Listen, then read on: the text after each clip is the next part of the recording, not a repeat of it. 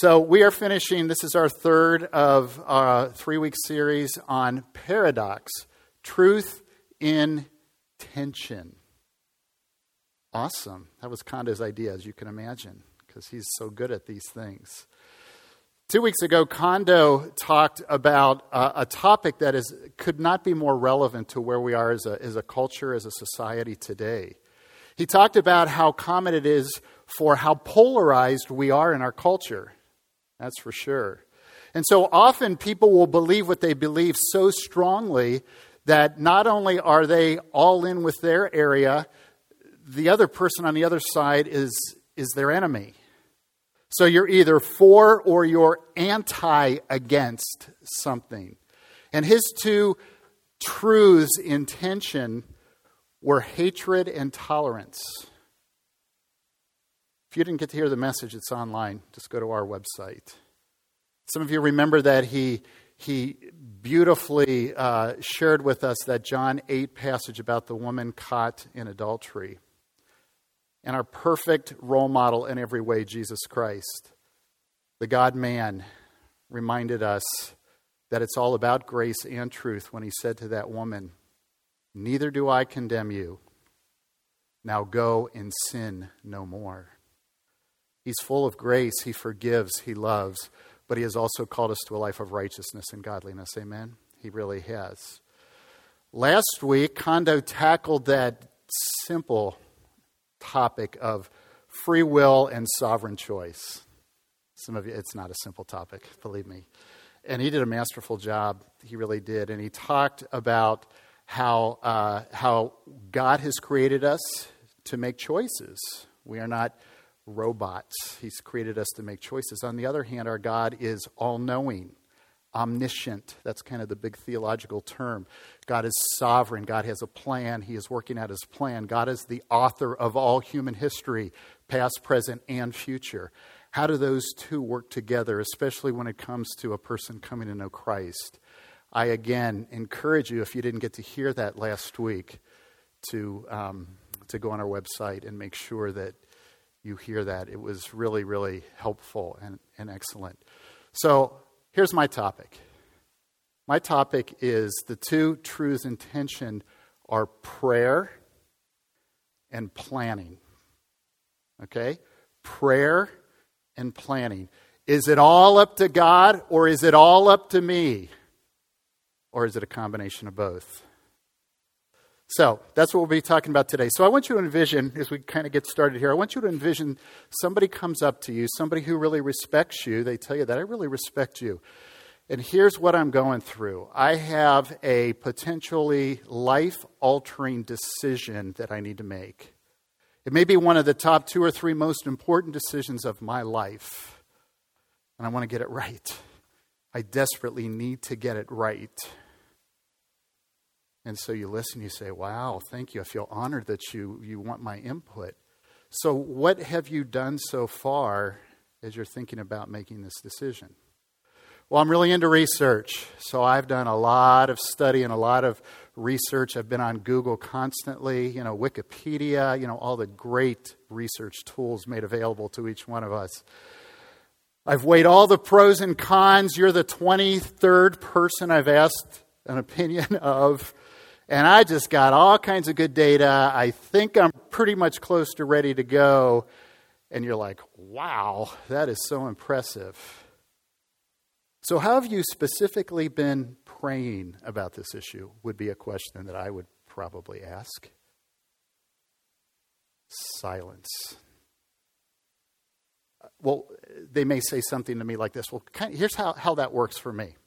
Okay, I do my part. I set it before God and say, God, would you bless this? And that's God's part. God's part is to bless my plan. And I'm like, that's not so good. I don't really like that. But have any of you behaved that way? Have any of you done it that way? Yeah. As somebody who's a planner, and I am, I have been guilty for sure of that. Well, let's say somebody else comes up to you and they just happen to be in the exact same situation, ask you the exact same question. I'm coming to you, I so respect you, I respect your opinion, I respect your walk with Christ. And I have this life-altering potentially decision that I need to make, and I really want your input. And so you say, so tell me what you've kind of done to date about making this decision. I'm a prayer. In fact, I have devoted 1 hour each morning for the last month to pray. There have been numerous days that I have even fasted throughout an entire day. I'm really seeking God for this. In fact, throughout the day, because this is so heavy on my heart, this is so important, that somewhere between 15 and 20 times, I would imagine, I just shoot up prayers to God and say, God, give me wisdom. God, give me help. God, give me direction. And I hear that, and I am very challenged by that. And I say, that is amazing.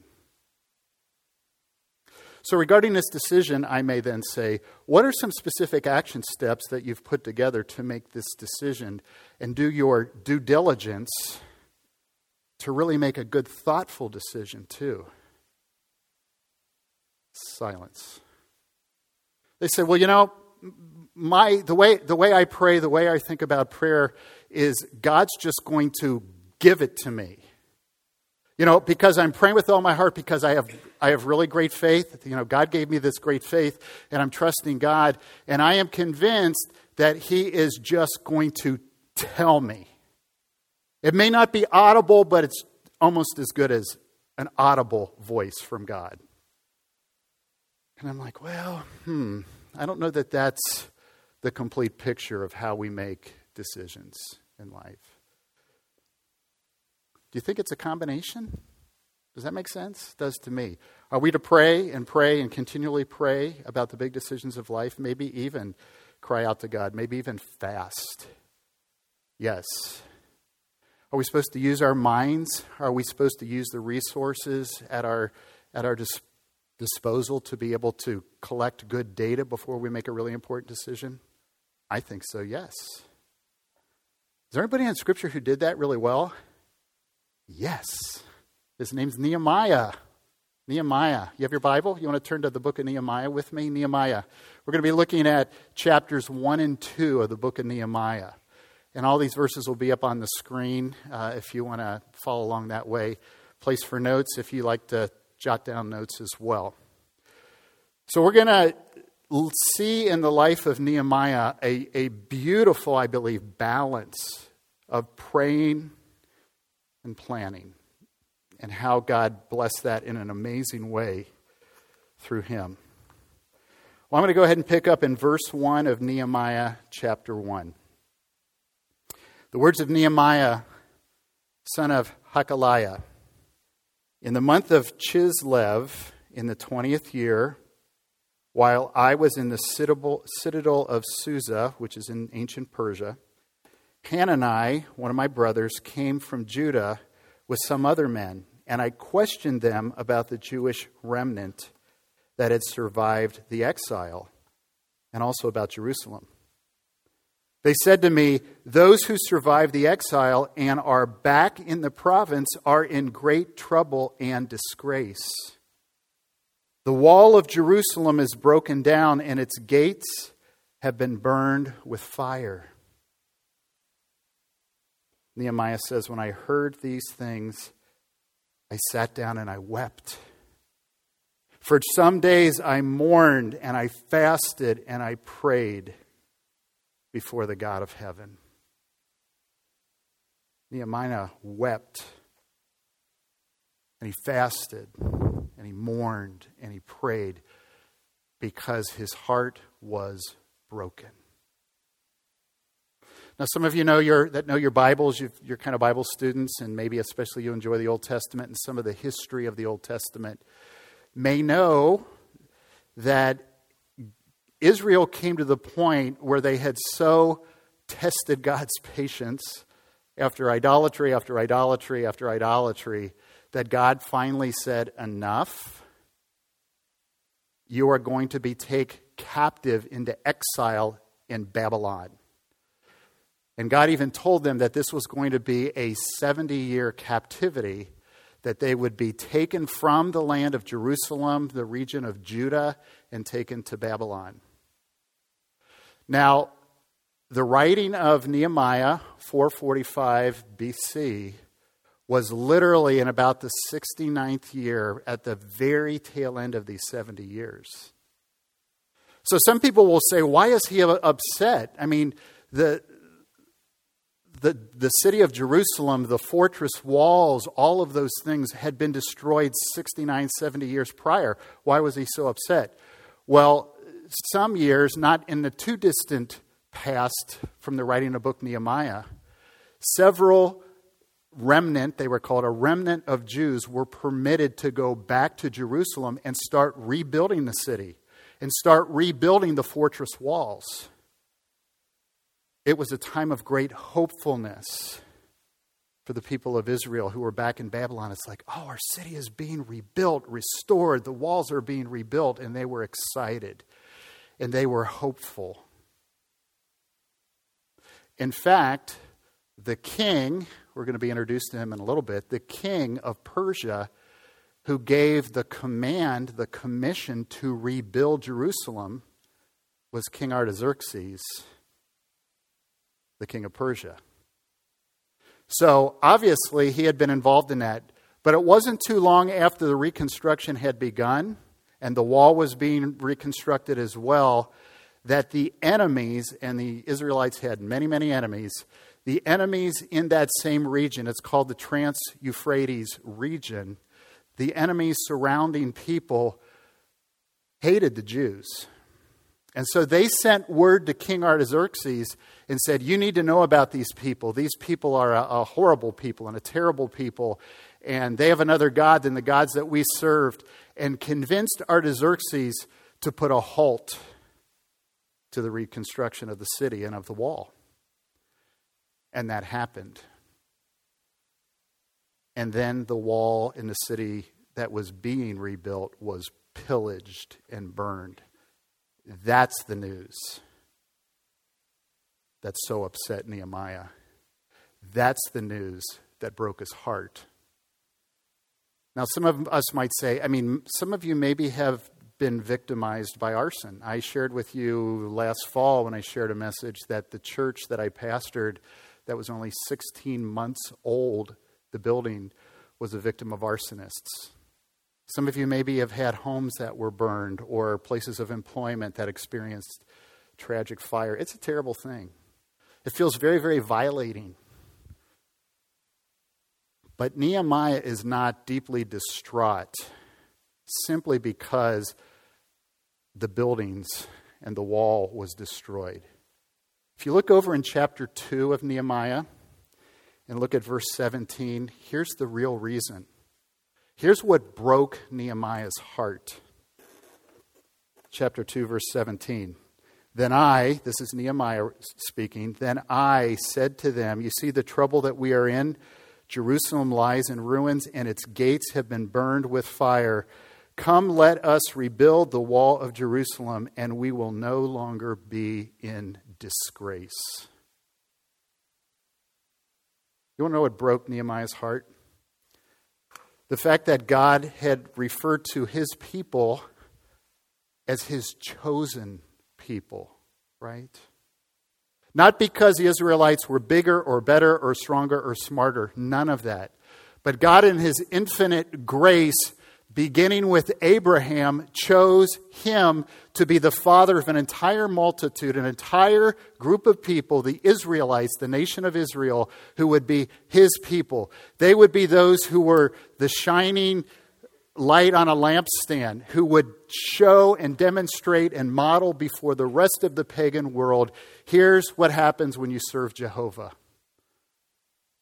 And instead of that being the case, they were a disgrace.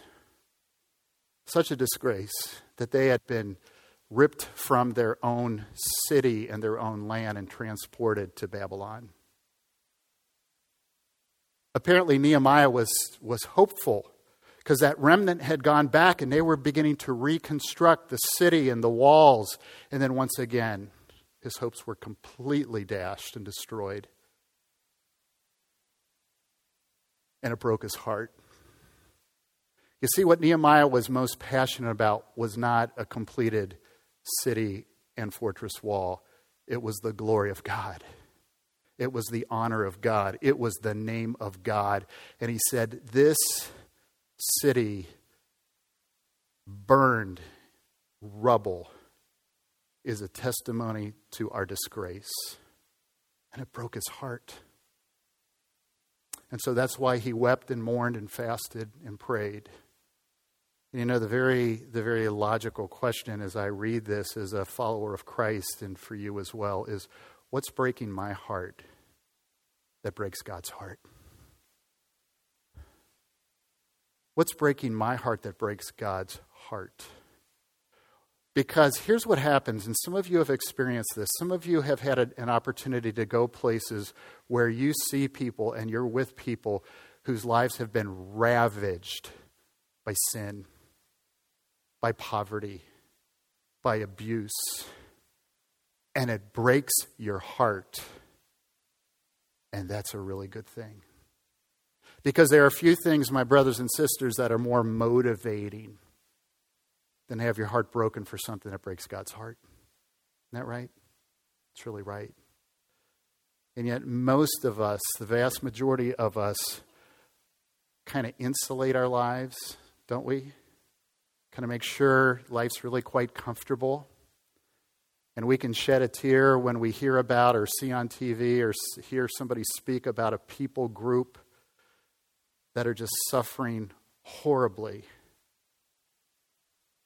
And yet, we don't let it break our hearts to motivate us to action and to do something.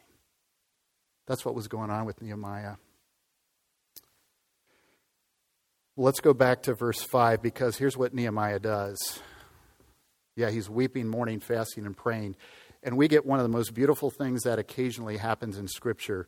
We get an inside view of how he talks to God. How Nehemiah prays with his heart broken for his people and for the name of God. Verse 5, Nehemiah 1, verse 5. Then I said, Lord, the God of heaven, the great and awesome God who keeps his covenant of love with those who love him and keep his commandments, let your ear be attentive and your eyes open to hear the prayer of your servant who is praying before you day and night for your servants, the people of Israel. I confess the sins we Israelites, including myself and my father's family, have committed against you. We have acted very wickedly toward you. We have not obeyed the commands, decrees, laws you gave your servant Moses. Remember the instruction you gave your servant Moses, saying, if you are unfaithful, I will scatter you among the nations. But if you return to me and obey my commands, then even if your exiled people are at the farthest horizon, I will gather them from there and bring them to the place I have chosen as a dwelling for my name. They are your servants, they are your people whom you redeemed by your great strength and your mighty hand. Lord, let your ear be attentive to the prayer of your servant and to the prayer of your servants who delight in revering your name. Give your servant success today by granting him favor in the presence of this man. I was the cupbearer of the king. This prayer is amazing. This prayer is one of the most beautiful theologies of prayer that we can find in Scripture. I want to strongly encourage you, one of the best studies you'll ever do of Scripture is to study the prayers in Scripture, both Old and New Testament. And as I read this, I thought, Lord, give me this attitude in prayer. May these elements in this kind of prayer teach me and inform me how to pray. And so I want to give you 5. Just hopefully this is just simple and practical. 5 prayer attitudes that we see in Nehemiah that for me are super helpful. First one is humility. Humility.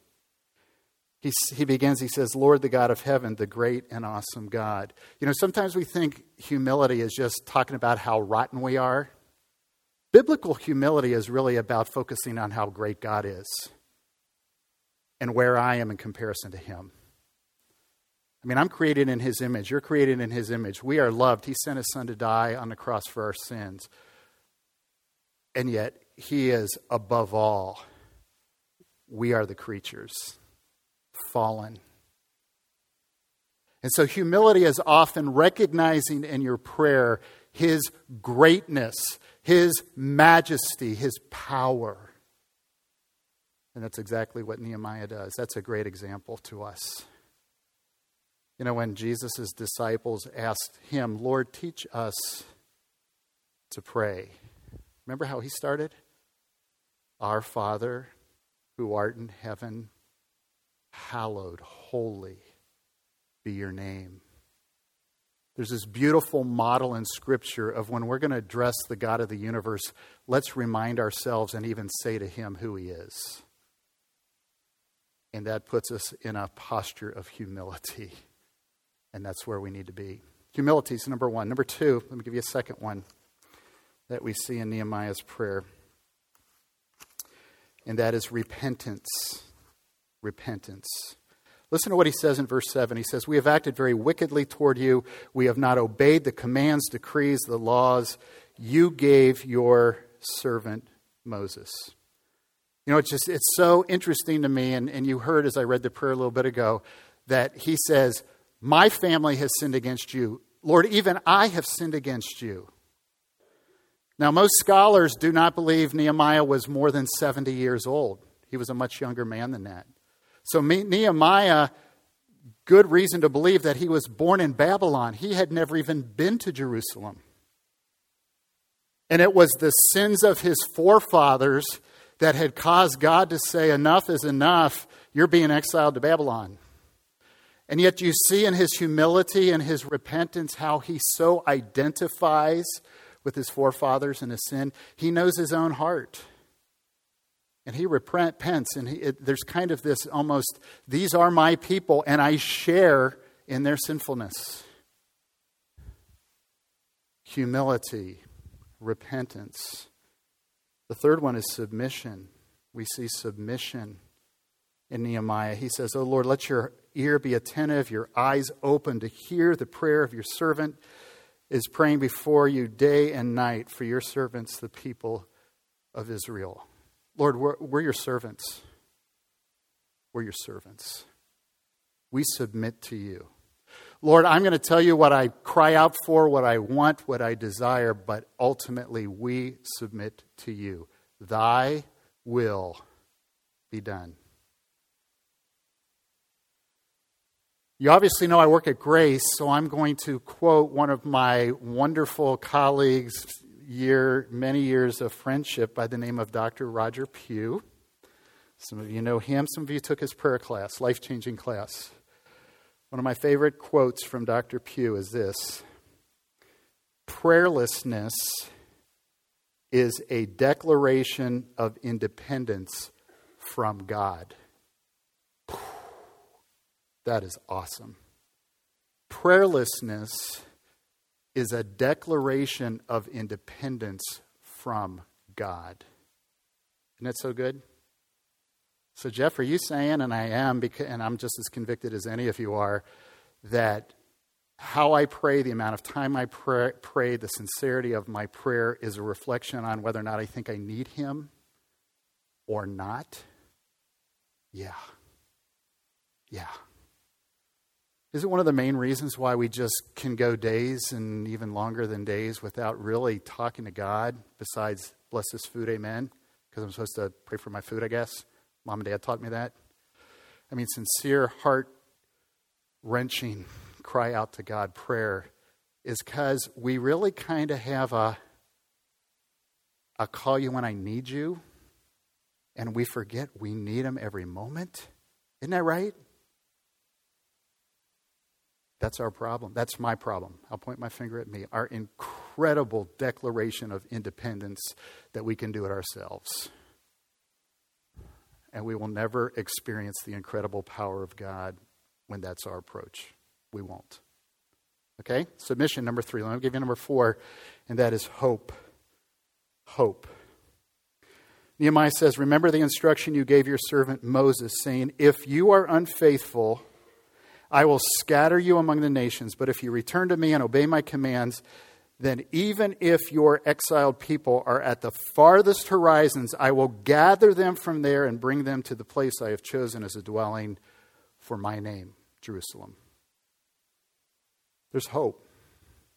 Basically what Nehemiah is doing, he's not verbatim quoting word for word, but he's summarizing God's promise to his people in Deuteronomy chapter 30, verses 1 through 5.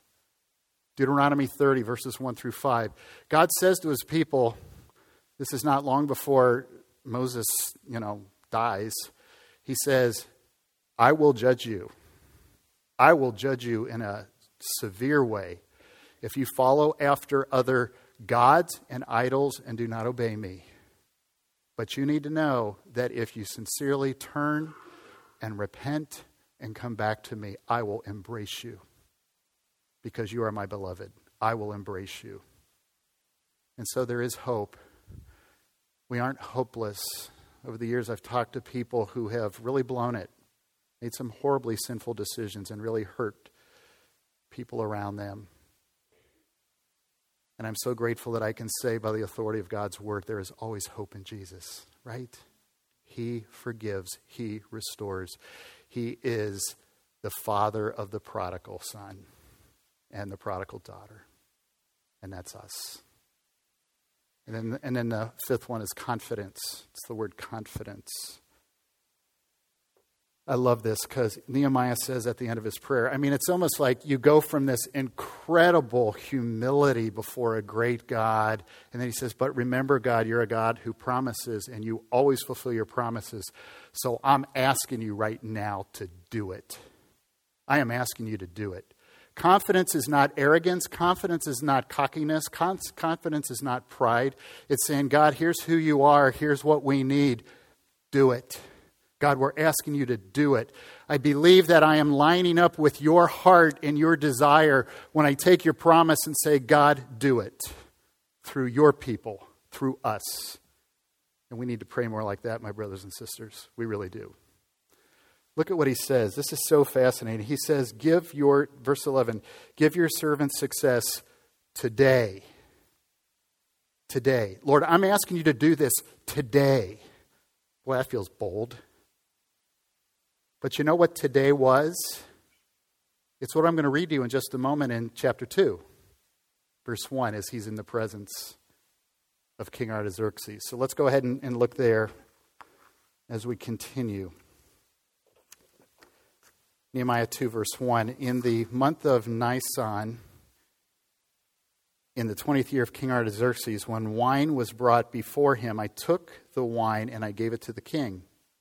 I had not been sad in his presence before, so the king asked me, why does your face look so sad when you are not ill? This can be nothing but sadness of heart. I was very much afraid. But I said to the king, may the king live forever. Why should my face not look sad when the city where my ancestors are buried lies in ruins and its gates have been destroyed by fire? The king said to me, what is it you want? Then I prayed to the God of heaven. Cupbearer of the king. To some of us, that sounds like, really? Who would want that job? You know what your job is? You drink the wine to see whether or not it's poison before you hand it to the king. Anybody want that job?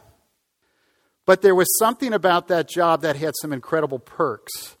And that is, as you read about this culturally, what happened back in this ancient era is cupbearers became very, very important people because they were the confidant of the king.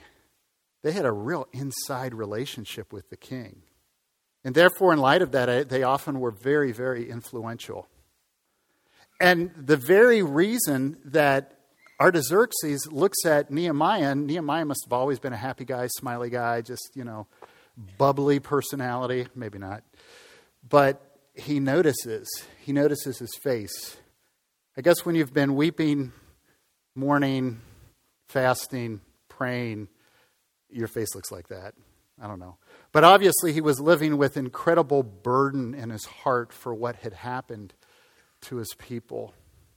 And the king noticed. Do you see why he says, I was very much afraid?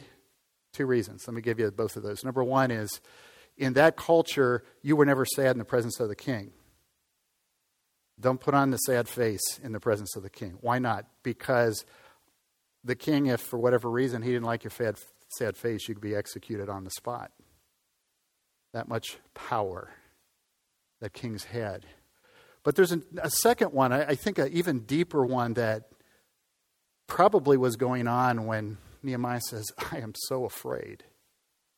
Remember, and I mentioned this earlier, remember who the king was who initially said, you can go rebuild the wall in the city, and then shut it down because he had been convinced that by the enemies of the Israelites that they shouldn't do this. They're a wicked people. They're a bad people.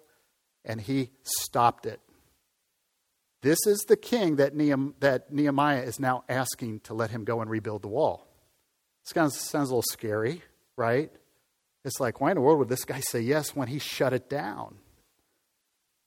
But look at what happened. God opened the door.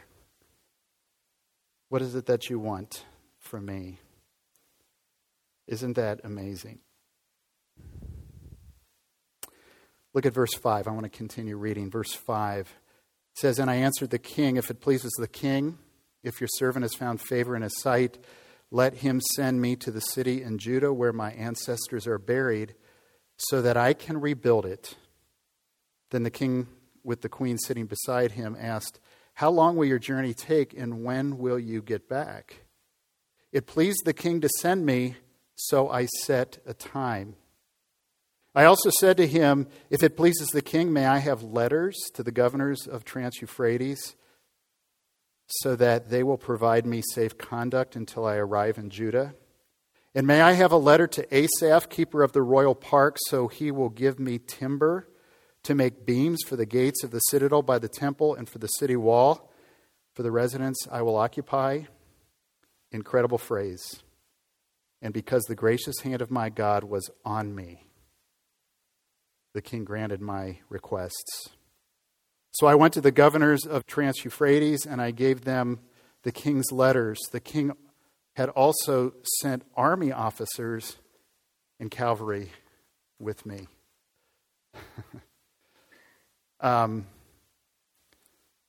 Nehemiah was ready.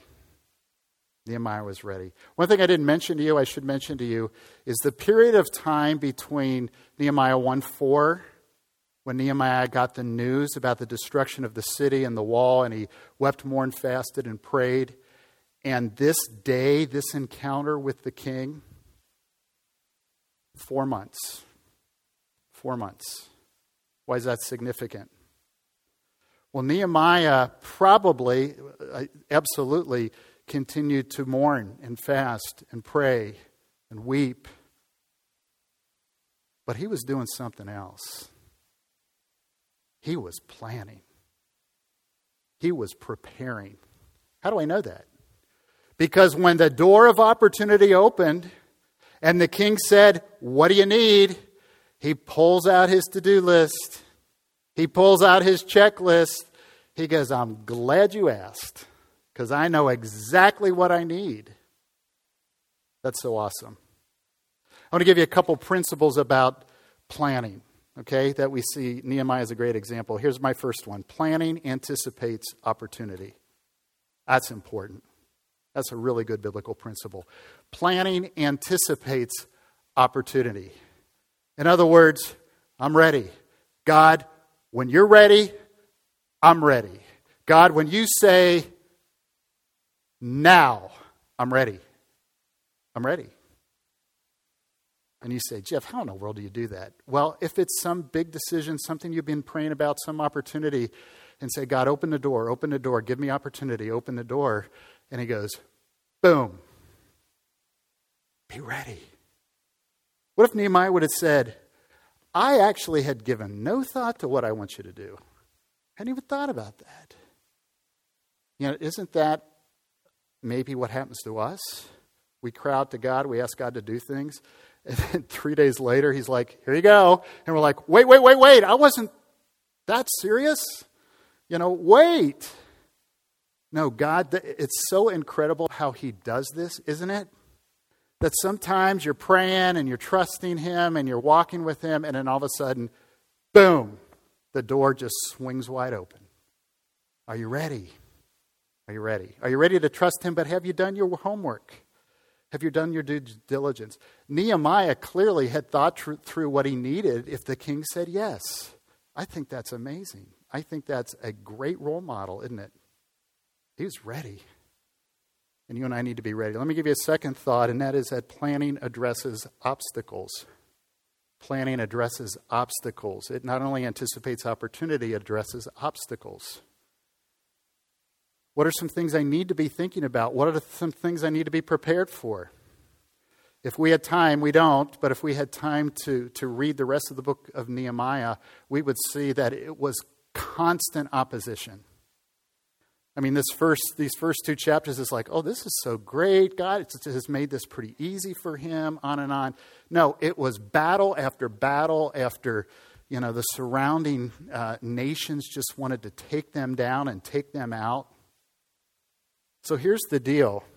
Planning addresses obstacles. We're going to be honest about what the incredible challenges are to obey God in this area. I have many friends who serve on the mission field, who serve Christ in difficult places. And I'm so grateful because you can be really naive about ministry that's super hard, and it will just blindside you and wipe you out. Or you can say, we're going to count the cost. We're going to understand that it is going to be really tough. We're going to be honest. We're going to identify the obstacles and pray specifically and do our part in addressing those. I think that's a beautiful thing. And I think it's great wisdom as well. So let me tell you 2 things that Nehemiah did. 2 things that Artaxerxes did that Nehemiah didn't even ask for. Did you see that last phrase that I read? And he sent his armies. He sent his Secret Service unit with him. That's exactly what he did. It's like, okay, I want to make sure you're fine, you and your friends who are going. So we're going to have guards escort you all the way back to Jerusalem. And Nehemiah's like, really? Yeah. Oh, and Nehemiah, there's a second thing, and we don't read this until we look at chapter 5, verse 14. Nehemiah, there's a second thing, and that is you now have the title of governor of Judah. He was given the title governor as he went back. Why? Because he needed that status in the mind of Artaxerxes. He needed that authority to get it done. And I read that and I say, our God does exceeding abundantly beyond all that we ask or think. We can think our planning is so great, and God goes, that's fine. Boom! I want to give you something extra. I want to give you over and above even what you're asking for. And he blows our mind. Any of you ever experienced that? Oh my gosh, I have. It's like, you are amazing. You are so amazing. And he certainly was for Nehemiah. Do you see again that phrase? It appears twice. I've read it twice. The gracious hand of my God was on me. I love the humility of Nehemiah. You don't see an ounce of pride or arrogance in Nehemiah. You see a humble servant who trusted a great God, who clung to the promises of God and confidently said, God, my heart is so broken because you are being so dishonored, and I believe this is the time and this is in the moment to do something. And I'm here and I'm ready. I love that. Look at verse 17 again in chapter 2. He says, then I said to them, and this is after he had gone to the city for 3 days. He circled the city. He assessed the situation. And then in verse 17, he says, then I said to them, you see the trouble we're in. Jerusalem lies in ruins. Its gates have been burned with fire. Come, let us rebuild the wall of Jerusalem, and we will no longer be in disgrace. Look at 18. I also told them about the gracious hand of my God on me. and what the king had said to me. And they replied, "Let us start rebuilding." So they began the good work. He rallied the troops. He convinced them. I think his greatest convincing was the fact that he was there and he had all the supplies. How'd this happen? Artaxerxes gave it all to us. But here's what's going on, my brethren. God's hand is on this. God's favor is on this. It is so clear and so obvious that this is of God. And we need to be a part of it. I love that. That is my heart's desire. I want to be a part of something God's doing in a great way. Don't you? I hope you do. I hope you do. I'm going to ask the worship team to come on out, guys, if you want to come out, because I want to wrap up by talking about God's hand and God's favor with you, because this is so important. I've heard it referred to as God's anointing. Do you pray for God's anointing in your life or in the life of our church? The good hand of God, the gracious hand of God, that the Spirit of God would rule and reign. If you're like me, many of you probably are, is you're so used to kind of taking control and making the plan yourself and maybe tacking on a prayer because I guess you're supposed to pray about this too. But Nehemiah is saying none of this would have happened without the gracious hand of my God on this. And that's one of the main things, if not the main thing, probably is the main thing that I pray for at Mission Point Community Church, is God's favor, God's hand, God's anointing. Because I guarantee you, and Conda would say this, as would all the staff, we're not smart enough to figure this thing out. We're not good enough, we're not smart enough, but if we have the hand and the anointing of God on our church, God does unbelievable things. I have a lot of friends who pastor big churches. I've just had a chance to meet a lot of pastors. And some of those pastors, again, not being negative, but some of those pastors write all the how-to books, how to do church, how to build a big church, that kind of thing. I've had friends who have churches that are huge. And I would say to them, what are your steps? And they're like, I don't know. We prayed a lot. I think for some reason, God in His grace just chose to put His hand on our ministry. And we just went along with the wave. We rode the wave of the anointing of God, of the hand of God. And that's so beautiful when we can't explain it because God is so in it and God is the one who did it. That's so beautiful. Don't you want to be a part of that? I so want to be a part of that. Nehemiah got to be a part of it. And because of Nehemiah, the entire city and the fortress wall was rebuilt, and his people got to reoccupy God's promised land in Jerusalem. So two challenges as I wrap up. Number one, have you asked the Lord to break your heart for what breaks His? You say, that feels so unbelievably uncomfortable just hearing you say that, Jeff. It is. Broken hearts, having your heart broken about something you were so deeply moved and grieved is not a fun, enjoyable experience. But often it can change the very direction and trajectory of our lives in a good way. It can. And how about praying that God's gracious hand would be on your life, on the lives of your family, on the lives of our people in our church, in this community? How about even on believers in our nation who need to, starting with us, reflect the glory of a life well lived for Jesus? We're going to sing in just a moment. I'll pray, we'll sing, and our practice here at Mission Point is at the tail end of the song, last verse. If you want to slip on down the aisle, come forward. we'll have some of our elders here, some of our missional community leaders here to pray for you. Maybe, sometimes just saying, I want to ask God to do a work in my heart and to help me to be burdened and broken for what breaks his, and have somebody pray with you about that. Or I want to be so much more sensitive to the Spirit, to the Holy Spirit in my life. I want to listen to him. I want to yield my life to him. I need to repent of some issues in my life. The people who come are loving people, they're safe people, and they love you. So if that's something the Lord is prompting you to do, you come. Okay, Father, thanks for this incredible example of a man of God who has taught us a great deal this morning.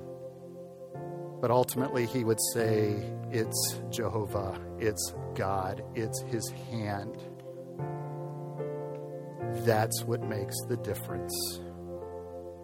May that be true of us, Father, of our families, of our church, of our community, even of your church in our nation. God, would you bring revival starting with us?